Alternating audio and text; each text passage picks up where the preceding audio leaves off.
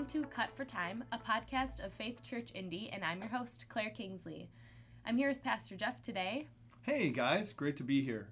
My brother Brad will be super excited to hear this because he was a TV sportscaster for a number of years and told me when I was younger, Jeff, you have a face made for radio. How did that make you feel? Like brothers can do. Yes.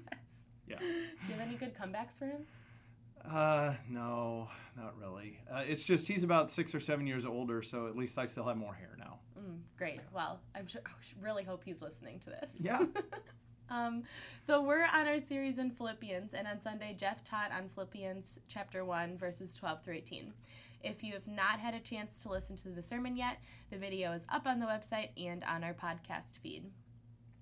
A main idea from Pastor Jeff's sermon on Sunday was that it seems like the places we grow the most are the situations we don't like to be in. Yeah. Jeff, why don't you take a minute to explain what this means? Yeah, so in Philippians 1, 12 to 18, Paul's writing to these believers in Philippi from prison, and he's wanting to assure them that what's happened has not been an accident, nothing's gone wrong, God is in control, even though it wasn't Paul's plan. And so we grow in the grind of life as we really see God's providence, how he's working out his plans in what's happening in our lives. And as we trust in that, it leads to us growing and then opportunities for the gospel to grow. And out of that, we really experience joy. Mm-hmm. Thank you. So if you haven't listened to his sermon yet, I really encourage you to do so.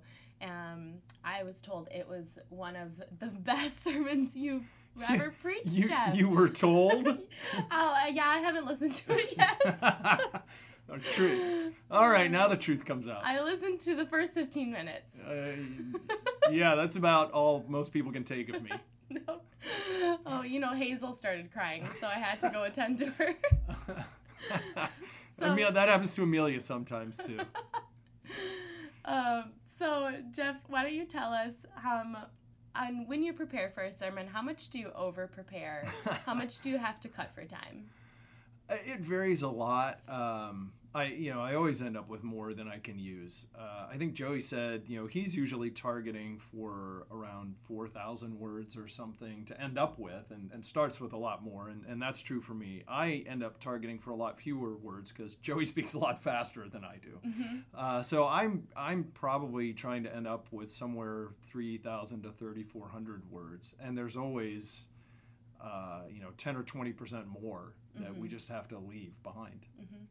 So why don't you tell us something from this past Sunday that you needed to cut for time that you had to leave behind, that 10 or 20%?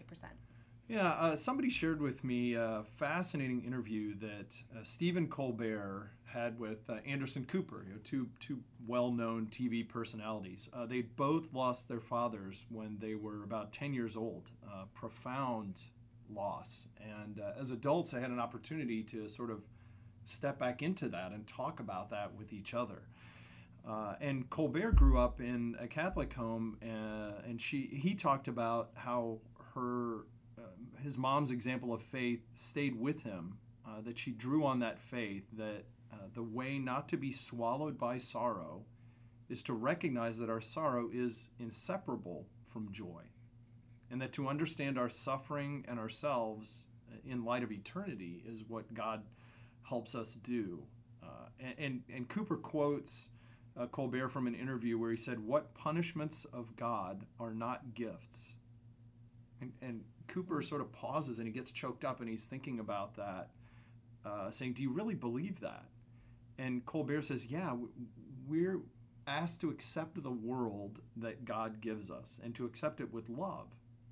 And if God is in everything that happens to us, then even the hard things are an expression of God's love and goodness, and we have to be grateful for it. And part of what we get from loss is an awareness of other people's loss, which helps us connect with those people and love more deeply and understand more what it means to be a human being. Mm-hmm. Colbert says, I want to be the most human that I can be. And that involves acknowledging and ultimately being grateful for things I wish didn't happen because they gave me a gift. I'm still struggling with that. I mean, we all struggle with, we know that, I think, at some level, intellectually, and the hard part, of course, is believing that in the middle of the grief, the loss, the disappointment, the pain, or just the daily reality of life in a broken world. Yeah. Can you repeat that phrase that he said right here? What punishments? What punishments of God are not gifts? And Colbert clarifies he doesn't mean like punishment, like we've done something wrong, but punishment in the sense of we suffer something painful that really hurts. What punishments of God are not gifts? This profound rhetorical question. Yes, I kind of want to just sit in that for a little bit. Wow. Yeah.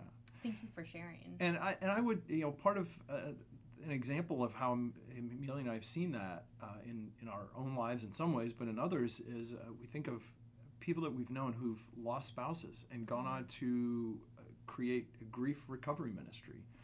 We had a friend at a church in St. Louis who had an abortion earlier in her life, and out of the grief and the sorrow and regret over that, she helped launch a abortion recovery ministry for women who are struggling with regret and pain.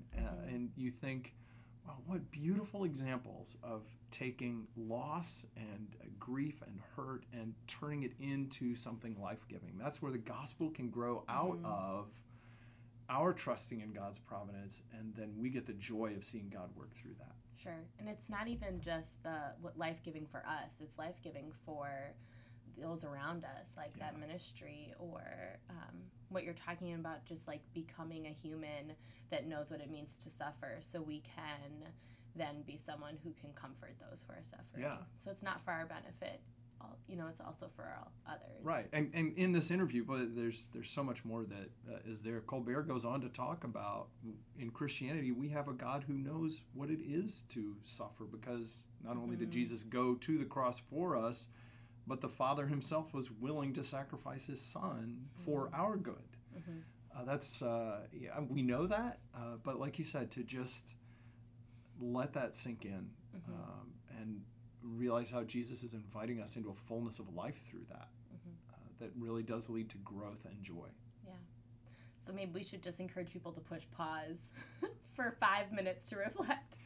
Well, and I think that's the challenge for all of us, right? Is literally we just don't push pause enough. It's hard to find the space to just pay attention to what God might be doing in us and in our lives through what's going on, and give ourselves the time to reflect and process, and not have to rush on to the next thing or to feel better or to have an answer for it. Move past the frustration or the hurt. Well, we are going to move past that on that note. So at the end of our podcasts, I'll ask one of our pastors to share a joke, an illustration, or a personal story that helps us get to know them better, something that they wish they could have included on Sunday, but of course couldn't because they were cut for time. So, Jeff, why don't you share one of those things with us? Well, one of them was that story with Colbert and Cooper. From my own life, though, the last job I had before going to seminary, working in an office products catalog company, it was a hard work environment, and I know a lot of people at Faith know what that's like. It was stressful, it was difficult, bosses that kind of micromanaged and made you feel like, why am I here? Why am I doing this? And I had a coworker one time in that environment. She came up to me and said, how does this place not seem to get to you? It just seems like you have a peace or a confidence in this, and part of me wanted to say, oh, you don't know. But at the same time, it was an opportunity to acknowledge how God was growing me in that, and then to share the gospel with her. Now, I did a bad job of it because I sort of backed up the dump truck and gave her a whole systematic theology, which was more than she needed at that point. But I saw that really even right then as, thank you, Lord, for helping me be able to trust you. And part of the answer I gave to her was to say, I know that I have a Heavenly Father who loves me and is good and is working in my life, even in situations I don't like. Yeah. Thanks for sharing. Yeah, thank you. So that's all we've got time for on today's episode of Cut for Time. If you enjoyed the podcast, please take a few moments to leave a review. The more reviews that we get, it makes this podcast more visible to others searching for our content and our church. So Jeff, we will finish our episodes with a tagline or sign off. Joey's was all great pastors should have a tagline. And then something about nuggets. So what's yours? I have no little nuggets of wisdom. God loves you and he has a wonderful plan for your life. No, that's not it. God made you special and he loves you very much. Great. And if you want to change it for future episodes, you now have 2 weeks before you need to do this Yeah. again. By the way, that's Bob and Larry from VeggieTales. Yes, So, thank you. Yeah. That was familiar. Yes. Good one. That's great. I think stick with it. Okay.